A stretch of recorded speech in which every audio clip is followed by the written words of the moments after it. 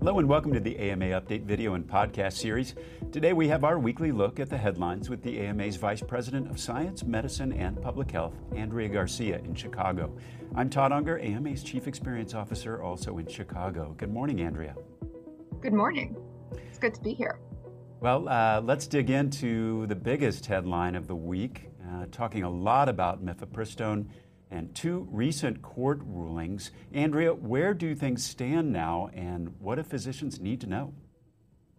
Yeah, so to give a little background, Mifepristone was approved by the FDA back in 2000. That's nearly 23 years ago.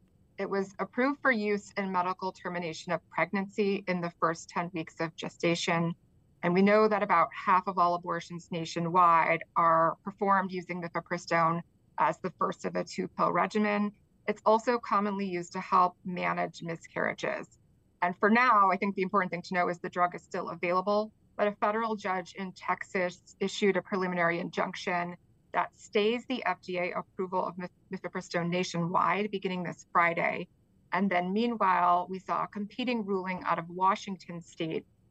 And that ruling preliminarily enjoined FDA from altering the status of Mifepristone and from pulling it from the market, specifically in 17 states and DC that are a party to that lawsuit. So really conflicting decisions. We've seen the Biden administration appeal that Texas decision and request an emergency stay of that injunction.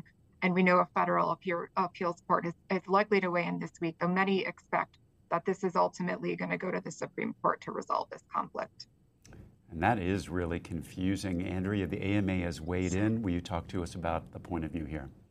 Yeah, so the AMA issued a statement on Friday evening about the Texas ruling specifically, saying that that decision really flies in the face of science and evidence. It threatens to append access to a safe and effective drug that's been used by millions of people for more than 20 years. It goes on to say that it's going to cause harm to patients and undermine the health of the nation. And really, by rejecting medical facts, the court has intruded into the exam room, has intervened in those decisions that belong to patients and physicians. In addition to that kind of injection into the physician's office and that relationship, there is a lot of concern that this decision could undermine the FDA's authority in general. Talk to us more about that. Yeah, so that's exactly right. If that Texas decision stands, it could set a precedent for allowing courts to overturn long-standing regulatory decisions by the FDA. And certainly we could see other drugs at risk of being subject to similar decisions. The AMA points out in its statement that substituting the opinions of individual judges in courts in the place of extensive evidence-based and scientific review of the efficacy and safety through this well-established FDA process is reckless and dangerous. We also have to remember that in addition to termination of pregnancy, Mifepristone is regularly used in combination with misoprostol as one of the most effective regimens for medication management of miscarriage. And this decision could end that use for countless patients already struggling with the loss of a pregnancy. Well, we'll continue to keep tabs on this story as it evolves. Andrea, something else we're watching, we've been talking about for the past couple of weeks, the Marburg virus. There's been a new CDC alert issued. What do physicians need to know now? Yeah, it's just for those who may not be familiar, Marburg is a rare but highly fatal viral hemorrhagic fever. It's similar to Ebola. Last Thursday, shortly after we talked, CDC issued a health advisory about those outbreaks in Equatorial Guinea and Tanzania.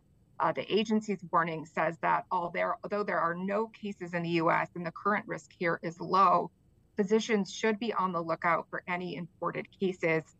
So physicians suspecting that someone is sick with Marburg virus should take a detailed travel history. Infected patients should be managed under isolation until there's a negative test. And of course, notify state or local health departments immediately.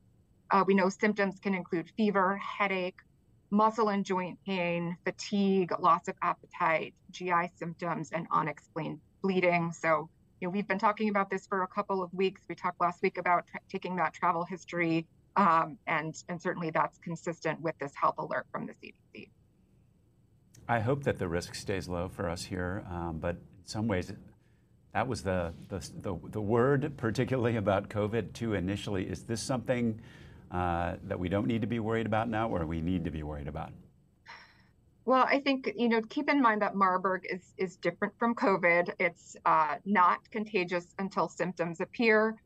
It spreads mainly through that direct contact with an infected person's blood or other bodily fluids, or with an infected animal.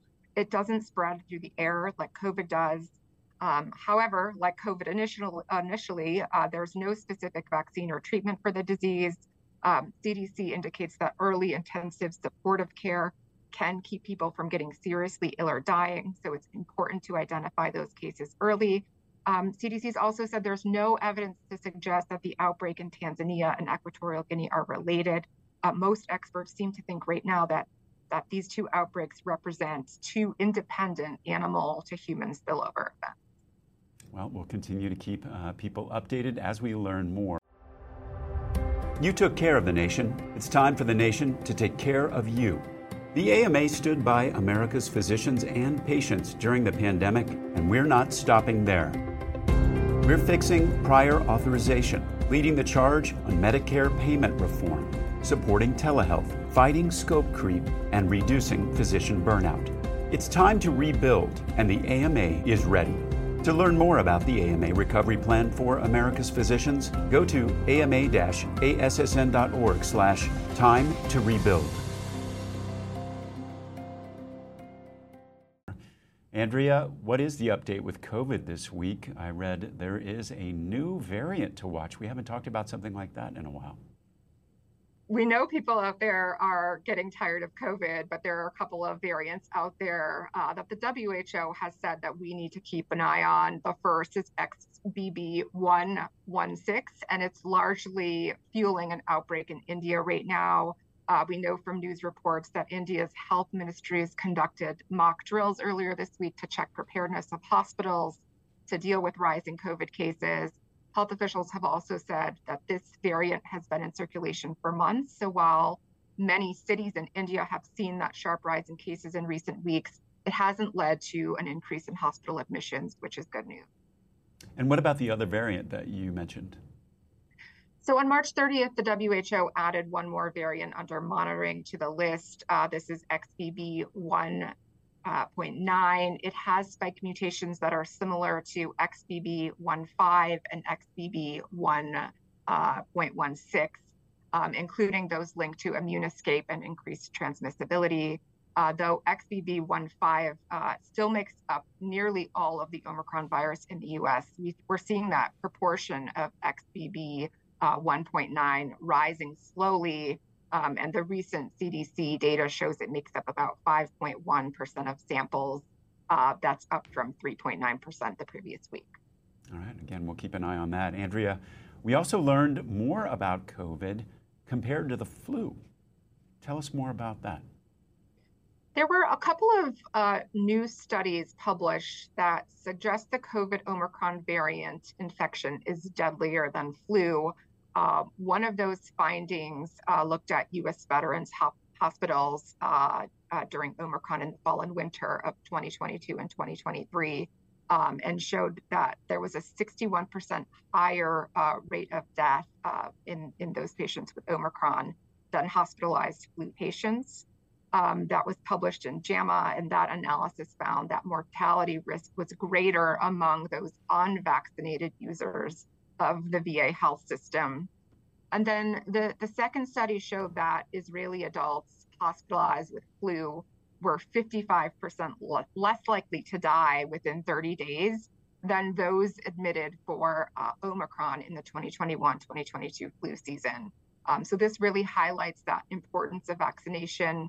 That risk of death declined with an increasing number of COVID vaccines. And we heard one of the study authors say that this double whammy of overlapping flu and COVID epidemics will increase the complexity of disease, of course, that burden on the health system. And there's one basic step that people can take that can alter that trajectory of either epidemic, and that's getting vaccinated for flu and COVID, especially if you are older or have underlying illnesses. Absolutely. And speaking of that vaccination, turning our attention to the third leg of that triple-demic that we talked about months ago, RSV. I read that we're also making some headway on a vaccine for that virus. What's going on there? Yeah, so CNN reported that the RSV vaccine by Pfizer showed exciting promise in a late stage trial. And we know the results of that company-funded trial in adults 60 years and older were published last Wednesday in the New England Journal. It showed the vaccine prevented RSV-associated lower respiratory tract illness that includes acute bronchitis and pneumonia, and it prevented RSV-associated acute respiratory illness. Separate interim results showed that the vaccine candidate was, when given during late-stage pregnancy, was also effective against RSV-associated illness in infants, which is a really important finding. So what are the next steps there? So we're going to see Pfizer seek FDA approval for its vaccine for older adults. And in a separate request, the company is asking the FDA to approve that vaccine with pregnant people to protect infants. The company says it expects that decision to be made in August. We know that in March, vaccine advisors to the FDA voted in favor of approving those RSV candidates from Pfizer and Glaxo for adults over 60. Those vaccines would be the first if we see that FDA for RSV, if we see the FDA commissioner agree with those advisory committee opinions.